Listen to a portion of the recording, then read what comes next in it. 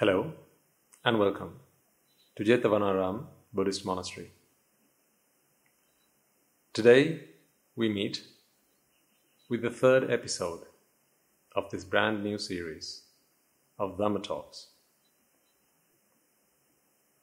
The purpose of these talks is to bring to you a new and fresh perspective to the philosophy of happiness. We understand that this is something that you and I and people all over the world strive for. Happiness, as simple as it sounds, it seems to be so complicated, seems to be so convoluted. It only requires us to open our eyes and have a look around us, to realize that it seems to be a very complicated subject, a very difficult aim and goal to achieve. Evidence is that people seem to be doing all sorts of different things to achieve something that sounds so simple. So, our purpose then is to understand if there's a simple and yet effective path to achieving ultimate happiness. And so, on that journey, we take another step forward today, and before we do so, let us make our veneration to the Gautama Supreme Buddha and begin today's proceedings.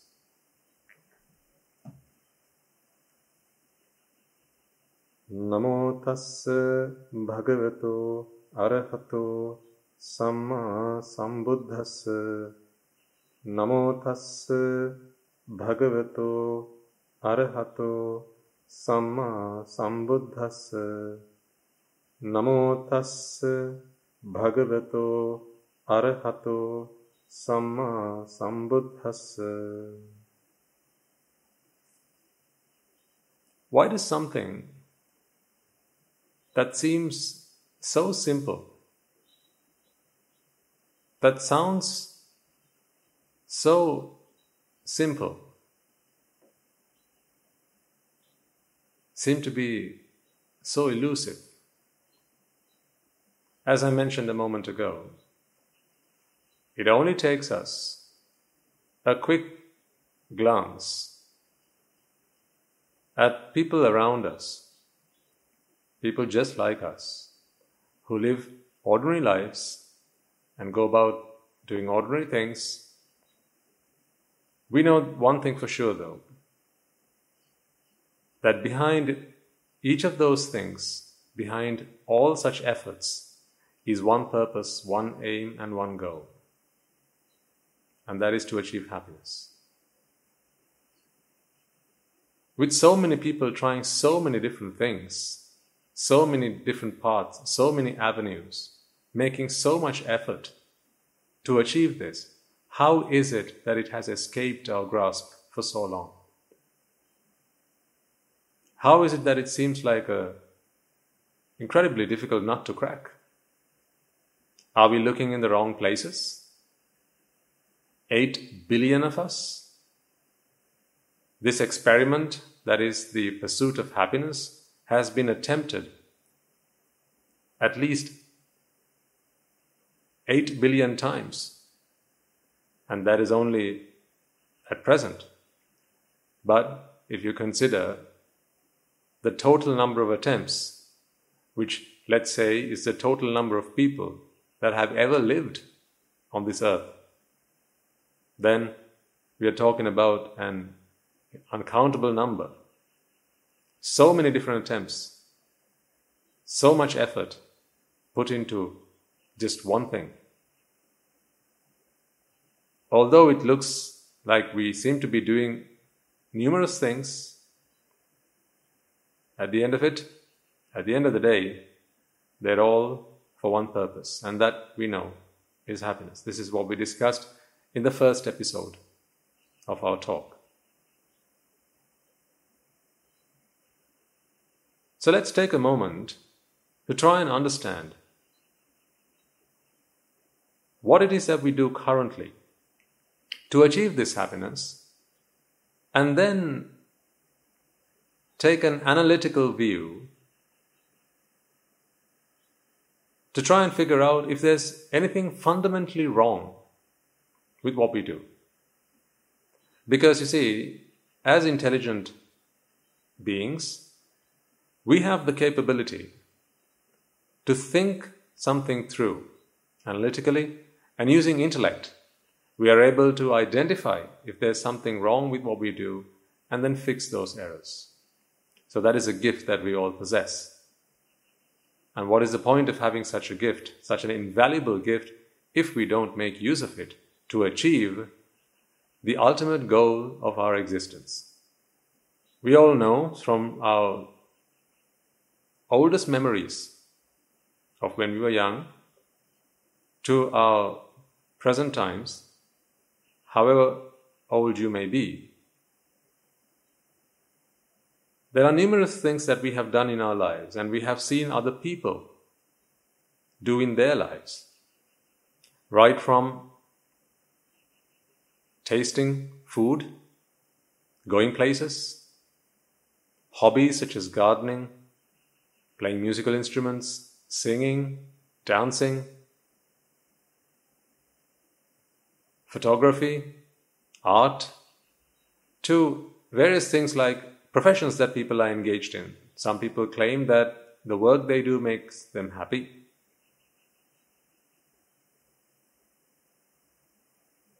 In their professions, there are numerous things that people do to achieve this happiness. If we take a moment to study if there's anything common in all these various enterprises and efforts, before long, it should become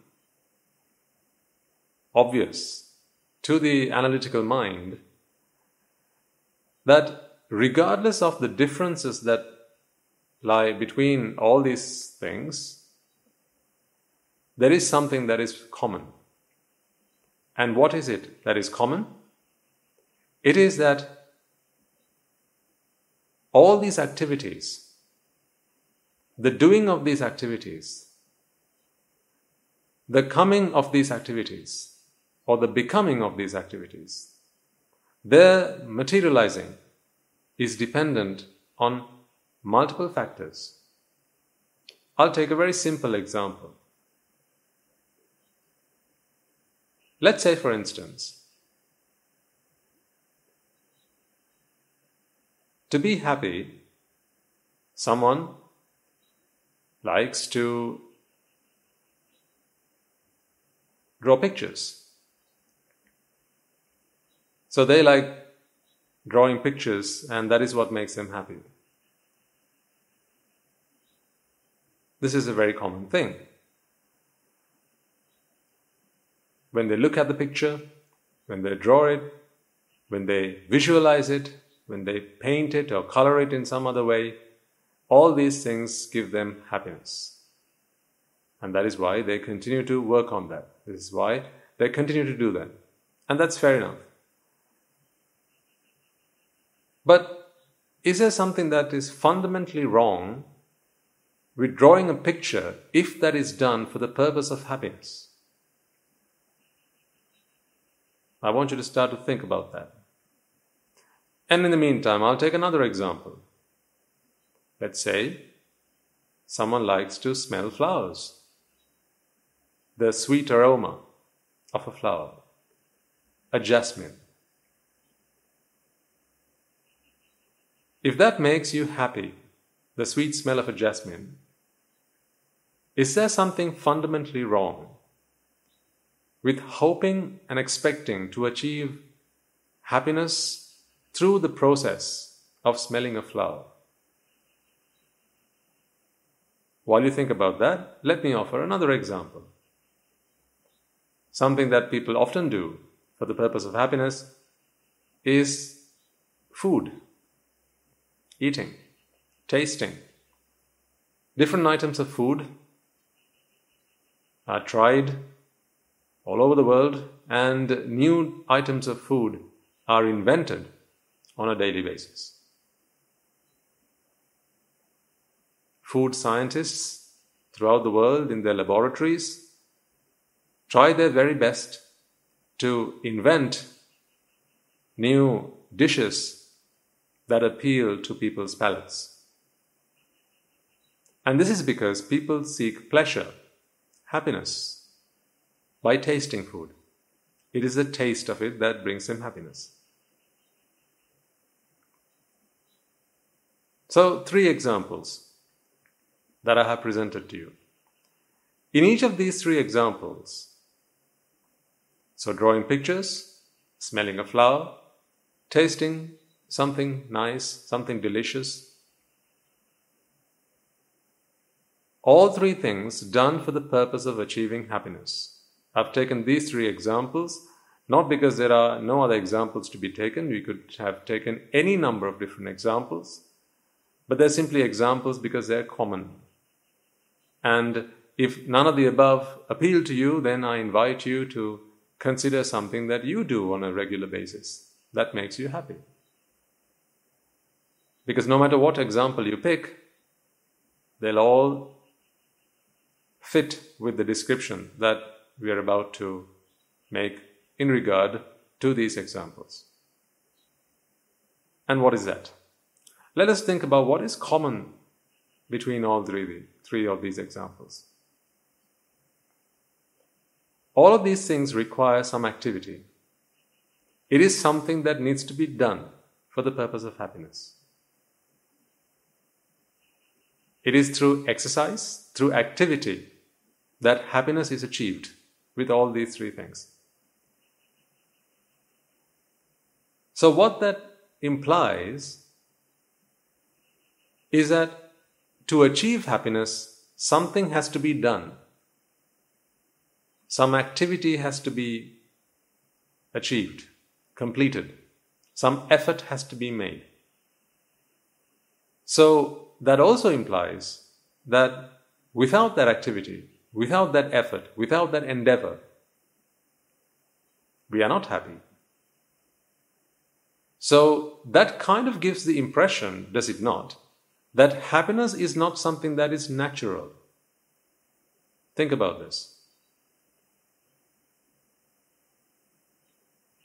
Because happiness doesn't seem to be something that is natural, people have to do things to achieve happiness. So if happiness is the result of activity, of endeavor, of effort, then could we not draw a conclusion from the premise that we are currently discussing that happiness is something artificial?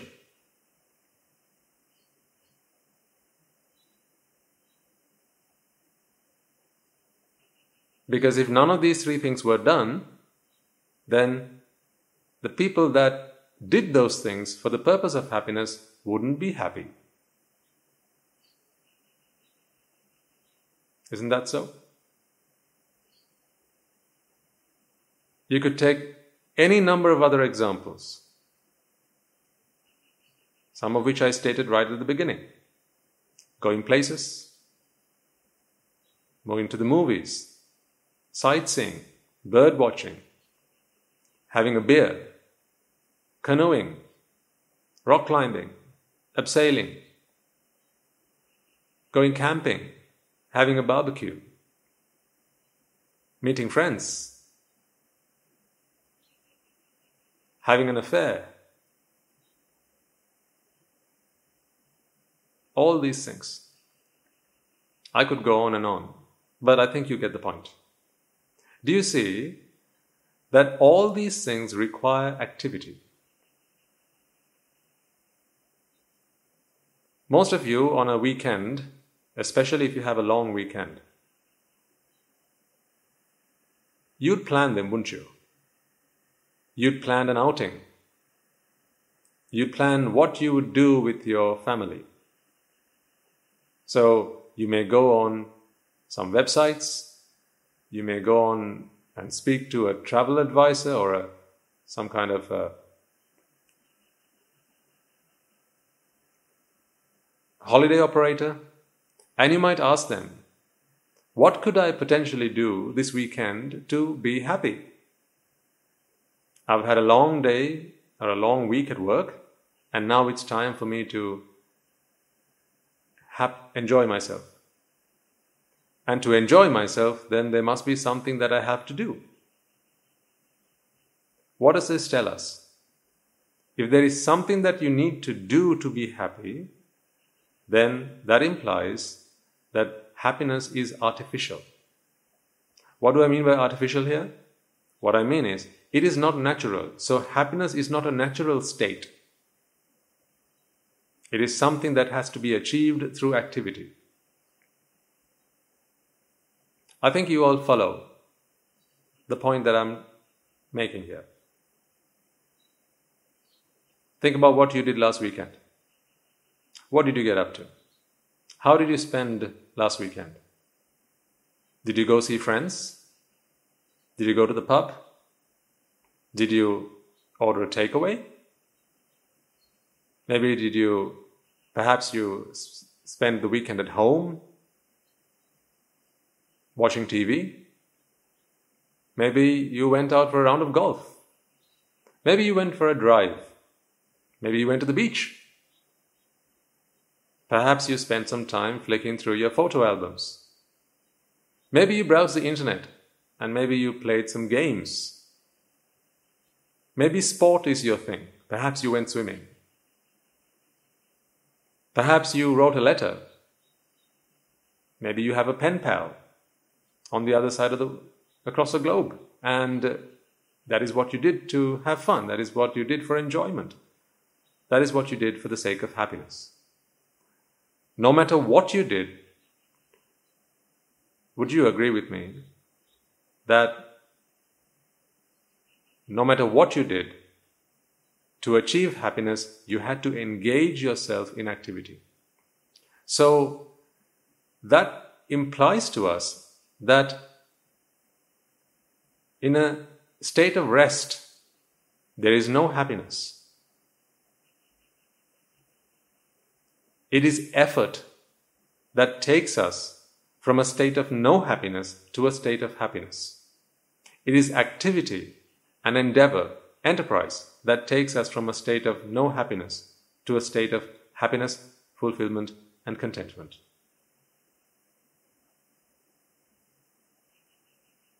We have come to accept that, haven't we?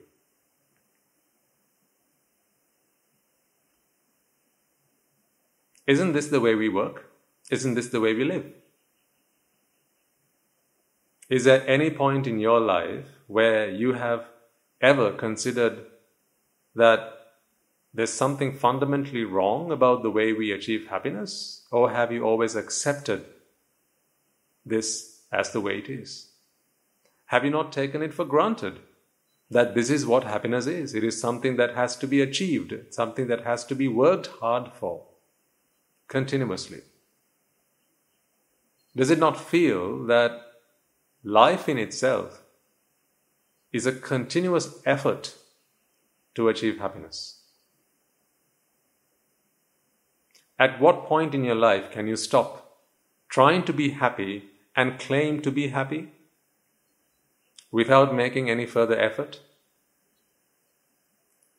Have you ever achieved such a state in life? Do you think that is yet to come for you? At what age have you planned a happiness that is yours without any activity? Perhaps some of you are thinking of retirement, and maybe you're thinking, well, isn't that what retirement is all about? Once I achieve my retirement age, then from that point forward, I don't have to do anything to be happy. I can just enjoy the fruits of my hard labor. Well, hang on a second. What are you planning to do after you retire?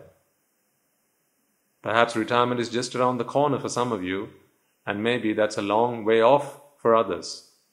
But what are you planning on doing once you have retired? Most of you will have a long bucket list of things that you'd like to do once you retire. Some of you will like to travel. See, again, that's activity, isn't it? Some of you might say, I'll just like to stay at home with my kids. Again, that's activity. You want to be with your kids. You want to be with your grandchildren, maybe, and that is what makes you happy. Perhaps you might say, I want to take up gardening. I'll have a lovely garden in my backyard. I'll grow some flowers, study a bit of horticulture, and that should keep me happy. Again, that's activity that you need to do.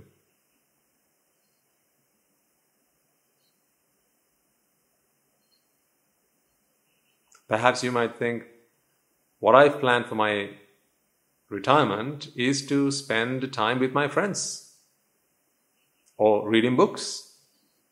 Maybe retire to the seaside and settle down there. But why the seaside? Because I like to go for a walk on the beach whenever I feel like it. The cool, soothing breeze of the sea, that should keep me refreshed in my retirement. See, yet again, you're talking about things that have to be done. Activity, endeavor, and effort to keep you happy. Have you ever considered a day in your life where you could do absolutely nothing and be happy? Has a thought ever crossed your mind? And if the thought has never crossed your mind, is that because you've never considered that that would be possible?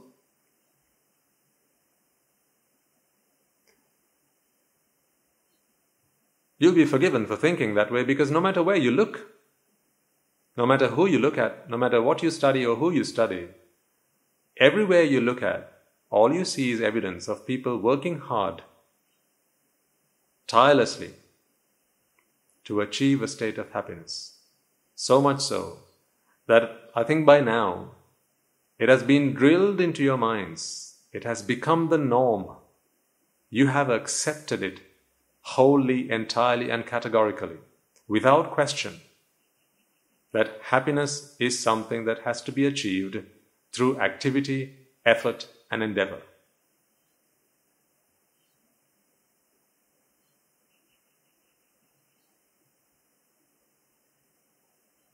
Is there something fundamentally wrong with that?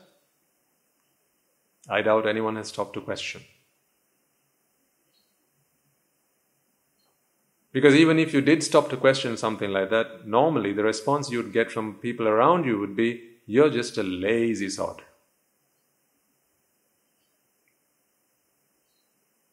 How lazy could you be to even consider to be happy without doing anything?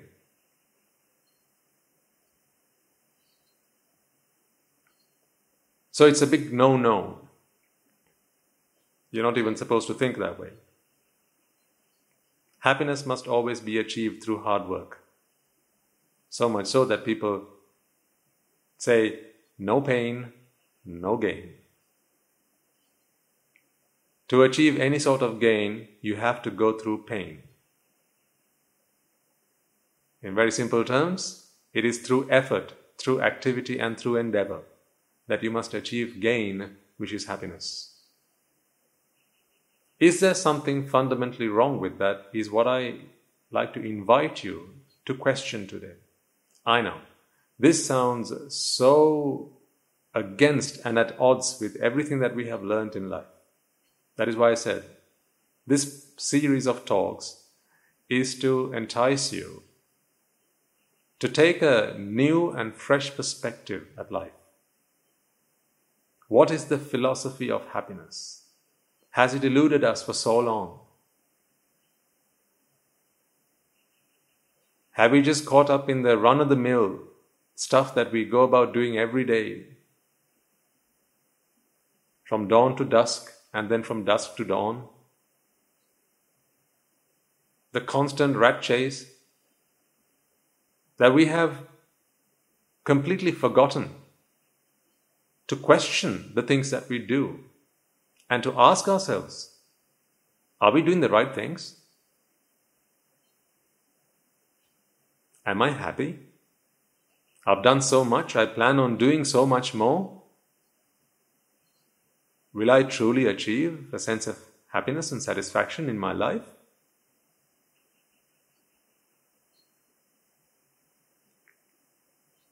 It is insanity, is it not, to keep on doing the same thing, expecting a different result?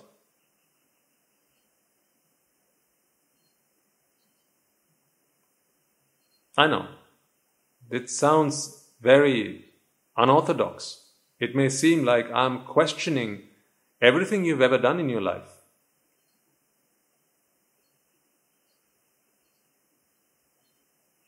The fundamentals with which you lived your life may be what I'm asking you today to put under the microscope. But you're all intelligent people. And what good is intelligence if we don't use it to question the most important things in our lives? So I'm asking you about happiness, because it seems that that is all you have ever wanted. Happiness for yourself and happiness for your family, happiness for your loved ones. Happiness for the people that you look after, the people you're responsible for.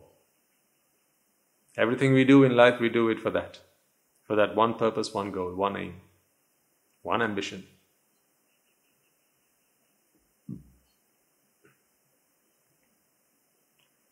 And with so much going for happiness, and yet with such little time in which we need to achieve this, is there anything that we need to scrutinize more than the things that we do to achieve this happiness? So, in order to achieve happiness, we seem to be doing all sorts of things that we have today come to accept that the philosophy of happiness involves activity gains you happiness, effort gains you happiness, endeavor brings you happiness.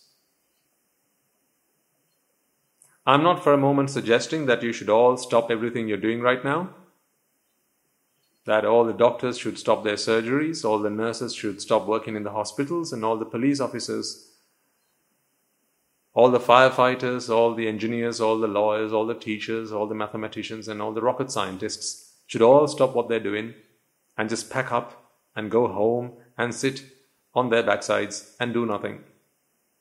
And the whole world will be a better place. Absolutely not. That is not what I'm suggesting. Not one bit.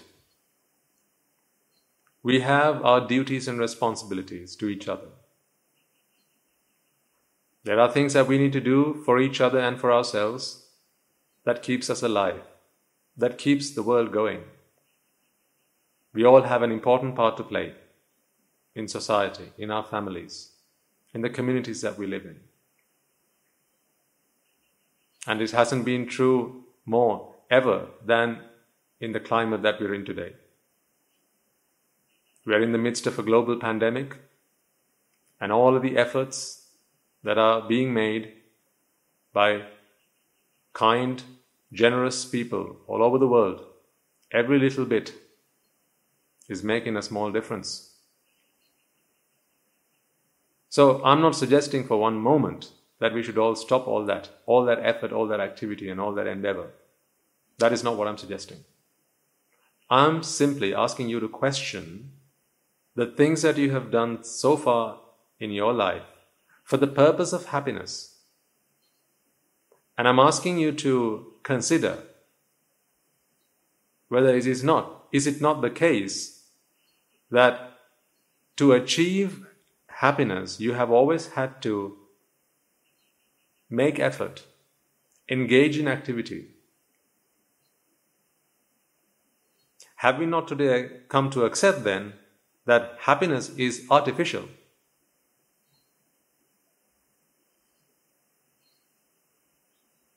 And of course then, extending from that, suffering is natural.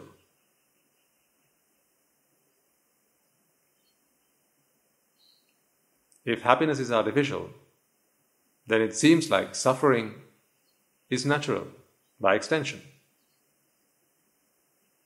Because if we don't engage in effort, if we don't engage in activity, then we are in a default state of suffering. And again, if you go back to the examples that we discussed a moment ago, it seems like that is the truth. Drawing that picture, smelling a flower, or eating something that you like. When you're not feeling your best, when you're not feeling great, these are some of the things that you might do. And through activity, you elevate yourself from a state of suffering, from a state of unhappiness, if I may choose that word, to a state of happiness. So it gives us the impression that it is activity that moves us from unhappiness to happiness, a state of unfulfillment to a state of fulfillment. That is what we have come to learn, that is what we have seen all around us, and that is all we've ever known. Today I ask you to question the very paradigms of your life and existence so far. I'm challenging the way in which you have conducted your life and thought about the philosophy of happiness up until now. I'm not for one moment suggesting that you should drop everything that you have ever considered to be true and accept what I have to say. Absolutely not. As a matter of fact, I always prefer to ask you questions and allow you to come to your own conclusions. I prefer that. That is what my teachers have always done with me, and it helps me to come to my own conclusions, and I come to them with conviction.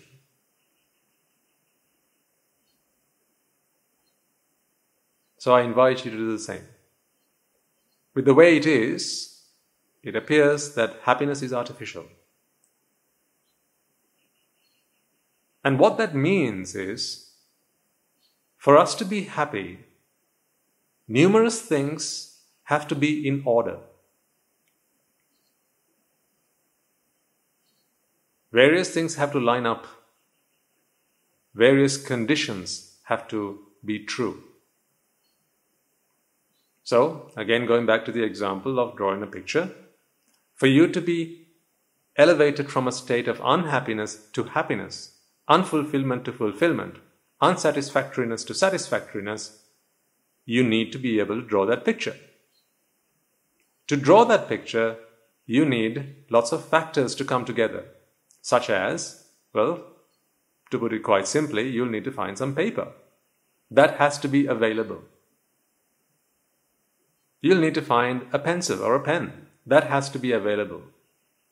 If you want to color it, then you'll need to find some paint. That has to be available. You need to be able to use your fingers, your arms, to draw that picture. You'll need to be able to sit upright. You'll need to find some sort of canvas and draw that picture. You'll need to find some inspiration. Some artists might struggle with that. They want to draw something, but they're stuck for inspiration. And nothing comes out, even after hours of pondering, what do I do? What do I draw? See?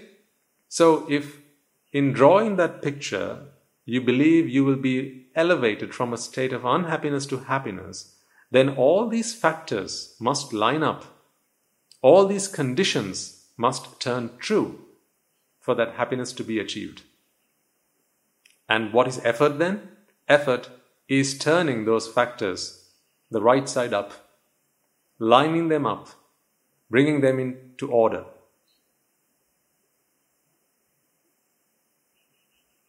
Going to our second example of smelling a flower. That jasmine has to be found. You're not always surrounded by jasmines whenever you feel like you want to smell one. You will need to walk into your garden. So what does that require? That requires you to first have a garden. Secondly, from wherever you are, you need to be able to walk up to your garden. So that requires you to be of reasonably good health. Your arms and limbs and your body, all that needs to work properly. And then you need to pick yourself up and walk yourself and get yourself to that flower. Or someone has to bring one to you. That requires activity. And then after that, you need to be able to hold that jasmine between your fingers, bring it up to your nose, and you also need to be able to inhale. All these things seem so simple. You might even be wondering, but these are things that we can do anyway. Why are we even considering this? Why do we even worry about any of these things? Ask someone who has lost their sense of smell and you will find the answer to that question. Ask someone who is not able to pick themselves up, get themselves out of bed and carry themselves to their flower garden, and you will find the answer to that question. You see, all of those things require effort, activity and endeavour. There are numerous factors which must come together, which must come in line and in order for you to be able to smell that flower.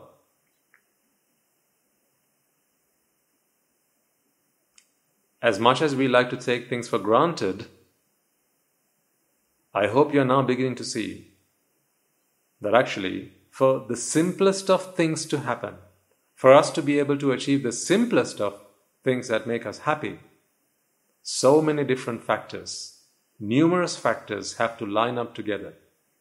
So many conditions have to turn true. Take the third example. Tasting something that you like, maybe a slice of pizza, or maybe a beer, maybe your barbecue, maybe a cheesecake, maybe something as simple as an apple. To taste that sweet, delicious apple, as much as you think and you take it for granted, just think for a moment about all the different things that have to happen in the right order, in the right quantities, for that apple to be tasted. First, you need to be able to find an apple. And if you don't have one, you might think, well, I'll just go to the supermarket, right? That may be so, but you need to be able to get to the supermarket. Do you remember when the whole country was in lockdown? And you weren't able to go to the supermarkets? What about then? Now how would you be able to taste that delicious apple? That apple has to leave the farm where they grow the apples all the way to the supermarket. All of that requires effort, activity and endeavour. For you to get to the supermarket to buy that apple and bring it home, have the money to pay for it, even if you grew an apple tree in your garden, that required effort. Picking it up, washing it, slicing it, and taking that first bite. If you analyze this thing that is so simple as tasting a slice of apple, you'll begin to realize how many different things have to happen in the right order, in the right quantities, for that outcome. That is, tasting that apple. You need to be able to, your body needs to be able to function correctly. You need to have money with you. Apples need to be on trees, or at least in the supermarket. What if it's out of season? What if the supermarket's shut? There must have surely been times when you really wanted something, you felt peckish about something and you wanted to maybe go out and get it, but the shops are closed. Then you had to wait until the following day. You can't tell me there's never been a time like that in your life.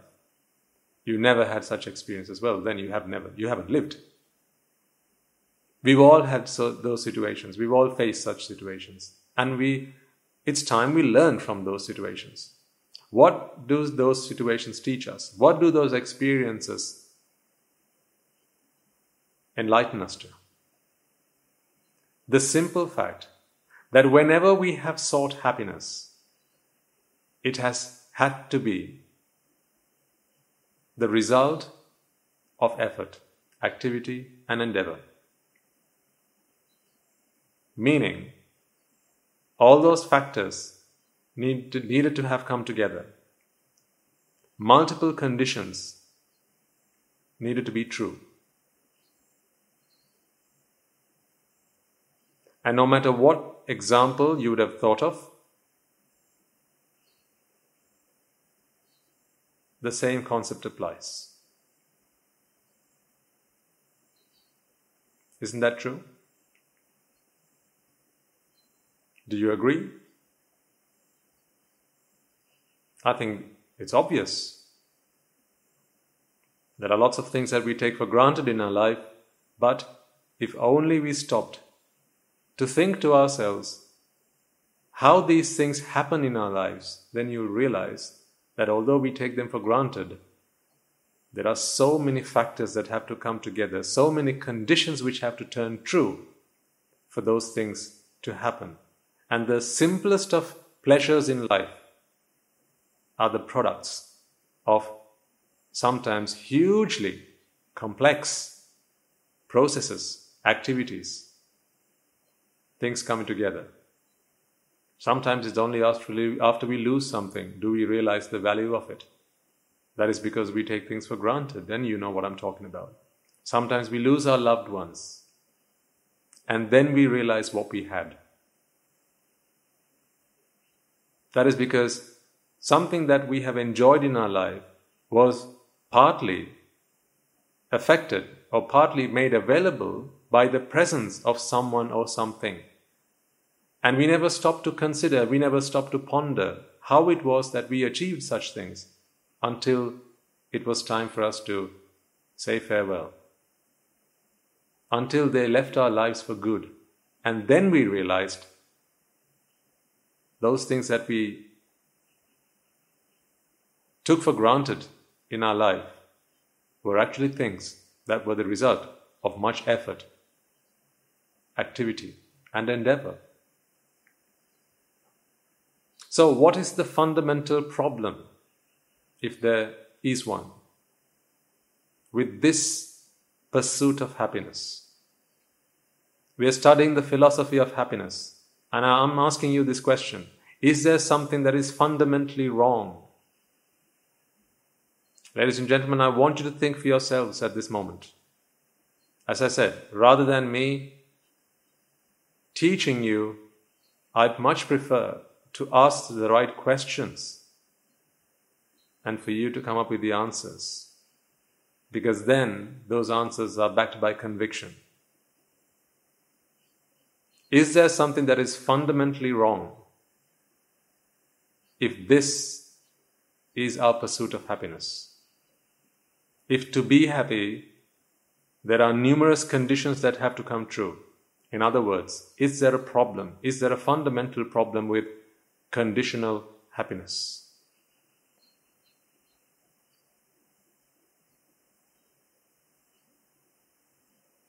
I think the answers are becoming obvious.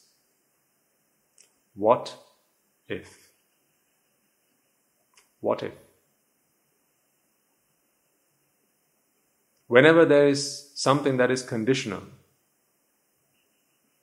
what that means is that will only be true when the conditions are right. A simple case of if this, then that.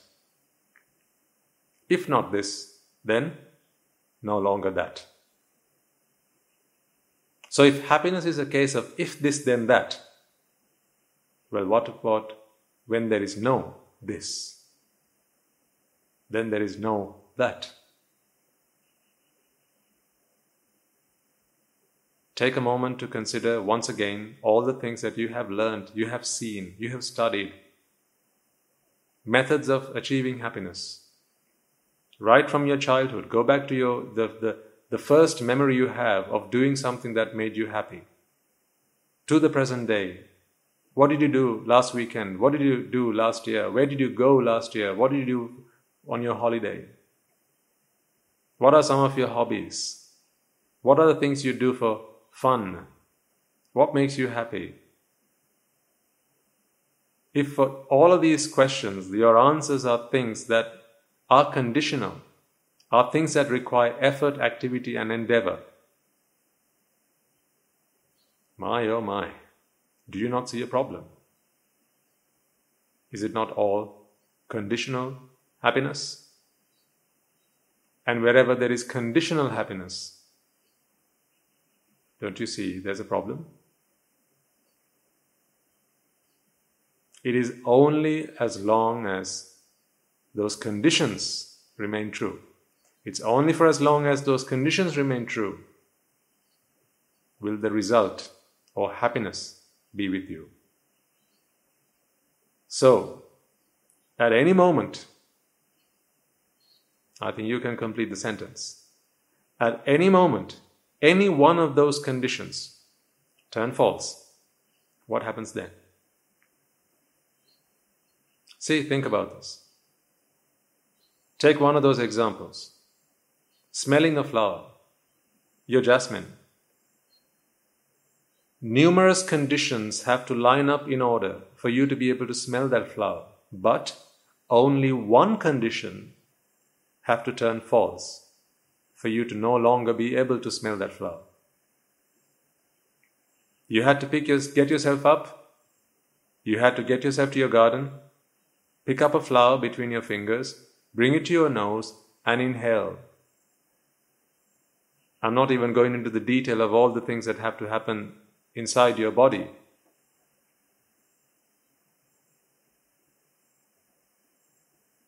I'm not even going to talk about the physiology that needs to take place for you to be able to sense the smell of that flower. How your olfactory nerve has to be excited, and how your brain has to be able to pick up those signals and interpret them. All of these things have to happen as well. I'm not even going to go down to that level. But think about how many different conditions have to turn true for you to be able to smell that flower, and if it is in inhaling and experiencing that sense, experiencing that fragrance, that you achieve happiness, what if any one of those conditions turn false? Do you have to have multiple conditions turn false for you to be unable to smell that flower? You don't need multiple conditions to turn false. If your fingers didn't work and you weren't able to pick up that flower and bring it to your nostrils, that is just as bad as not being able to find a flower, which is just as bad as not being able to get yourself up, which is just as bad if you weren't able to inhale, or if your nerve system did not work.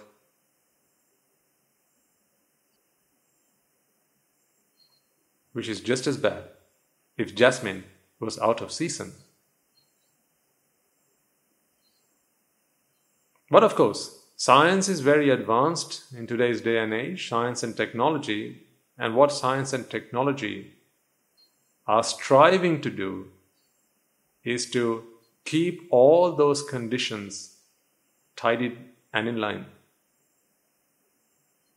to be able to allow you, help you and support you gain that experience whenever you feel the need for it.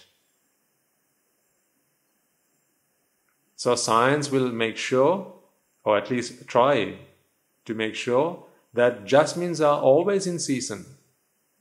So even if you don't have them in your backyard, you'll be able to find them at a florist, maybe at the supermarket. If you can't get yourself out of bed, perhaps you can order some flowers and they'll send it to you right to your doorstep. These are all gifts of science and technology. If you can't get yourself up and get yourself to your garden, then you can go to your doctor and seek medical advice and treatment, and they may be able to fix you up. See, again, gifts of science and technology. But what is science and technology always striving to do in each of these situations? It's trying to fix you up. In other words, bring those conditions in line.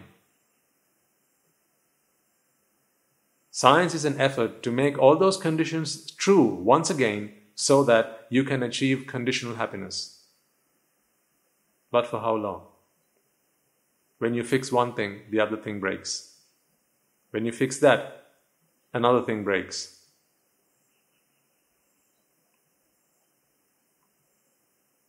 Hasn't life taught you that lesson by now?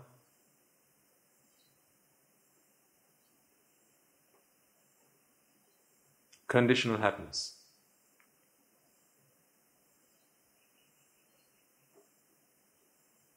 The happiness that we have always sought in our lives has been conditional. We have learned to become content with a conditional happiness because we have not known of any other. We have not seen another way. No one has shown us another path. As I said, wherever we looked, whatever we learned, every book we read, every man, woman or child that we observed, every friend that came and gave us friendly advice, our parents, our teachers, every course you took, everything you've learned in life is how to achieve conditional happiness.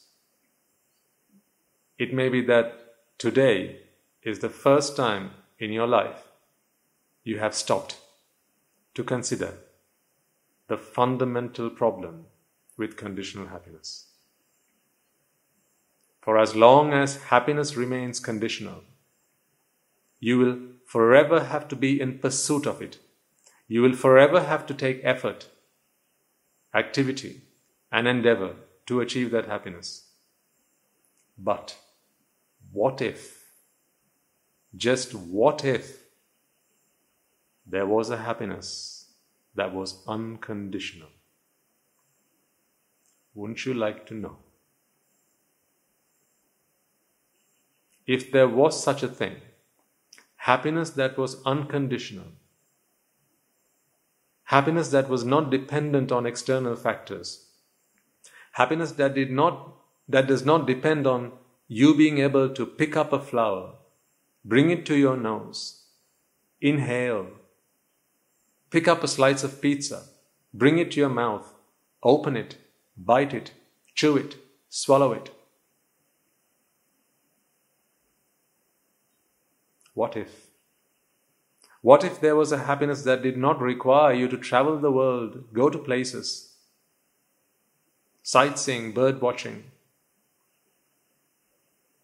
What if you could just be happy without all these things? What if?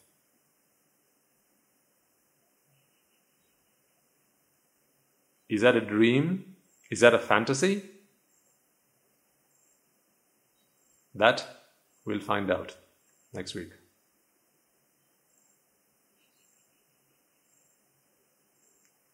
I encourage you to think about what you have learned today.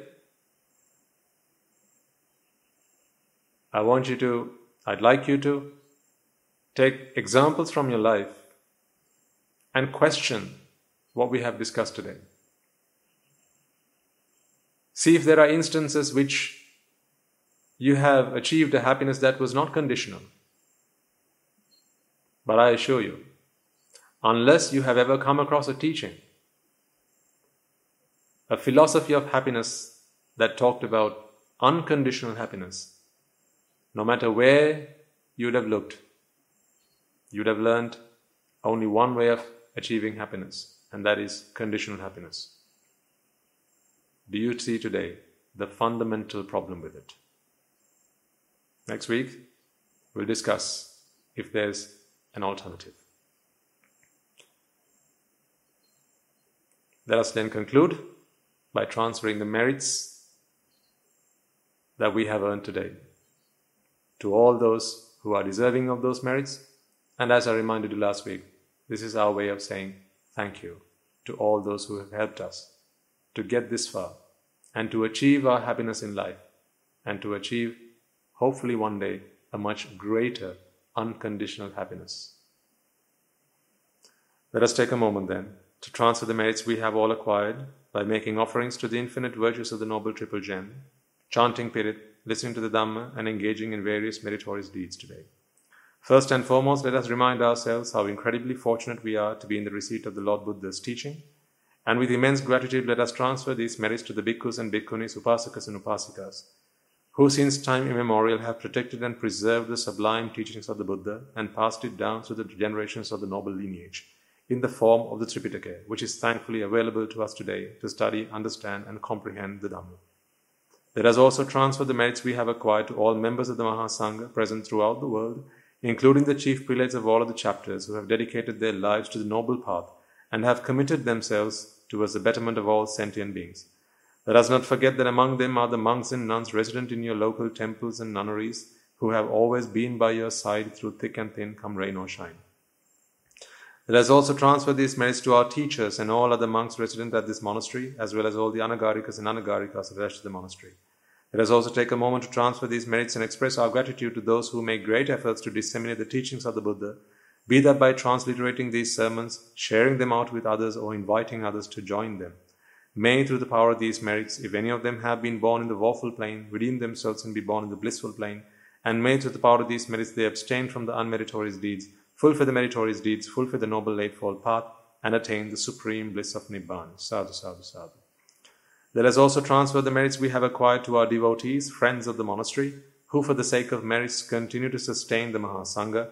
This includes everyone from those of you who have contributed to the construction of the monastery, to those of you who provide the Mahasangha with shelter, alms, robes and medicines, as well as those who have passed on their know-how and continue to extend their well-wishes. May, by the power of these merits, they abstain from the unmeritorious deeds, fulfill the meritorious deeds, fulfill the noble eightfold path, and attain the supreme bliss of Nibbana. Sadhu, sadhu, sadhu. Let us also take a moment to transfer merits to our mothers and fathers, husbands and wives, brothers and sisters, sons and daughters, grandparents, uncles, aunts, cousins, nephews, nieces, our elders, friends and acquaintances, employers and employees, and to all those who have helped us, supported us, assisted us in any way, shape or form. By the power of these merits, may they be healed of any physical and mental ailments and overcome any obstacles to their spiritual progress. May they abstain from the unmeritorious deeds, fulfill the meritorious deeds, fulfill the noble eightfold path, and attain the supreme bliss of Nibbana. Sadhu, sadhu, sadhu. Let us also take a moment to transfer merits to the Devas and Brahmas, spirits and demons, primarily the Sakadeva, as well as all the numerous gods and deities who are committed to protect and fulfill the Sambuddhasasana. Let us also transfer merits to our guardian deities who keep a watchful eye over us and keep us out of harm's way. May, through the power of these merits, they prosper in divine power and wisdom. May they abstain from the unmeritorious deeds, fulfill the meritorious deeds, fulfill the noble eightfold path, and attain the supreme bliss of Nibbana. Sadhu, sadhu, sadhu. Let us also take a moment to transfer merits to our ancestors who have predeceased us, to all who have been our families and friends and acquaintances in this infinitely long journey in samsara, and to those who have helped us, supported us, assisted us in every way they could. Let us also transfer merits to the members of the armed forces as well as the police force who have sacrificed and continue to sacrifice their lives to protect the peace and harmony of our nation. May all who have lost their lives in the war, be their friend or foe, rejoice in the merits that we have acquired today. Let us also transfer merits to all those who have lost their lives in the natural calamities such as the tsunamis and earthquakes, landslides and pandemics, including the most recent and prevailing one, reminding ourselves that among them will be those who have been our friends and family to us in this long journey in samsara. Let us take a moment to transfer these merits to them. And may, by the power of these merits, if any of them have been born in the woeful planes, redeem themselves and be born in the blissful plane. May they abstain from the unmeritorious deeds, fulfill the meritorious deeds, fulfill the noble eightfold path, and attain the supreme bliss of Nibbana. Sadhu, sadhu, sadhu. And finally, let us all resolve that may, through the power and blessings of all the merits we have acquired throughout the day, we be able to witness the advent of many hundreds of thousands of arahants in this blessed land. And finally, may, through the power of all the merits we have acquired today, you and I, and everyone who has helped make this program a success, become an Arahatun Vahanse or an Arahat Mehenin Vahanse in this very life and in the era of the Gautama Supreme Buddha itself. Sadhu, sadhu, sadhu. And with that, we will conclude today's talk. Looking forward to seeing you next week. May the blessings of the Noble Triple Gem be with you all.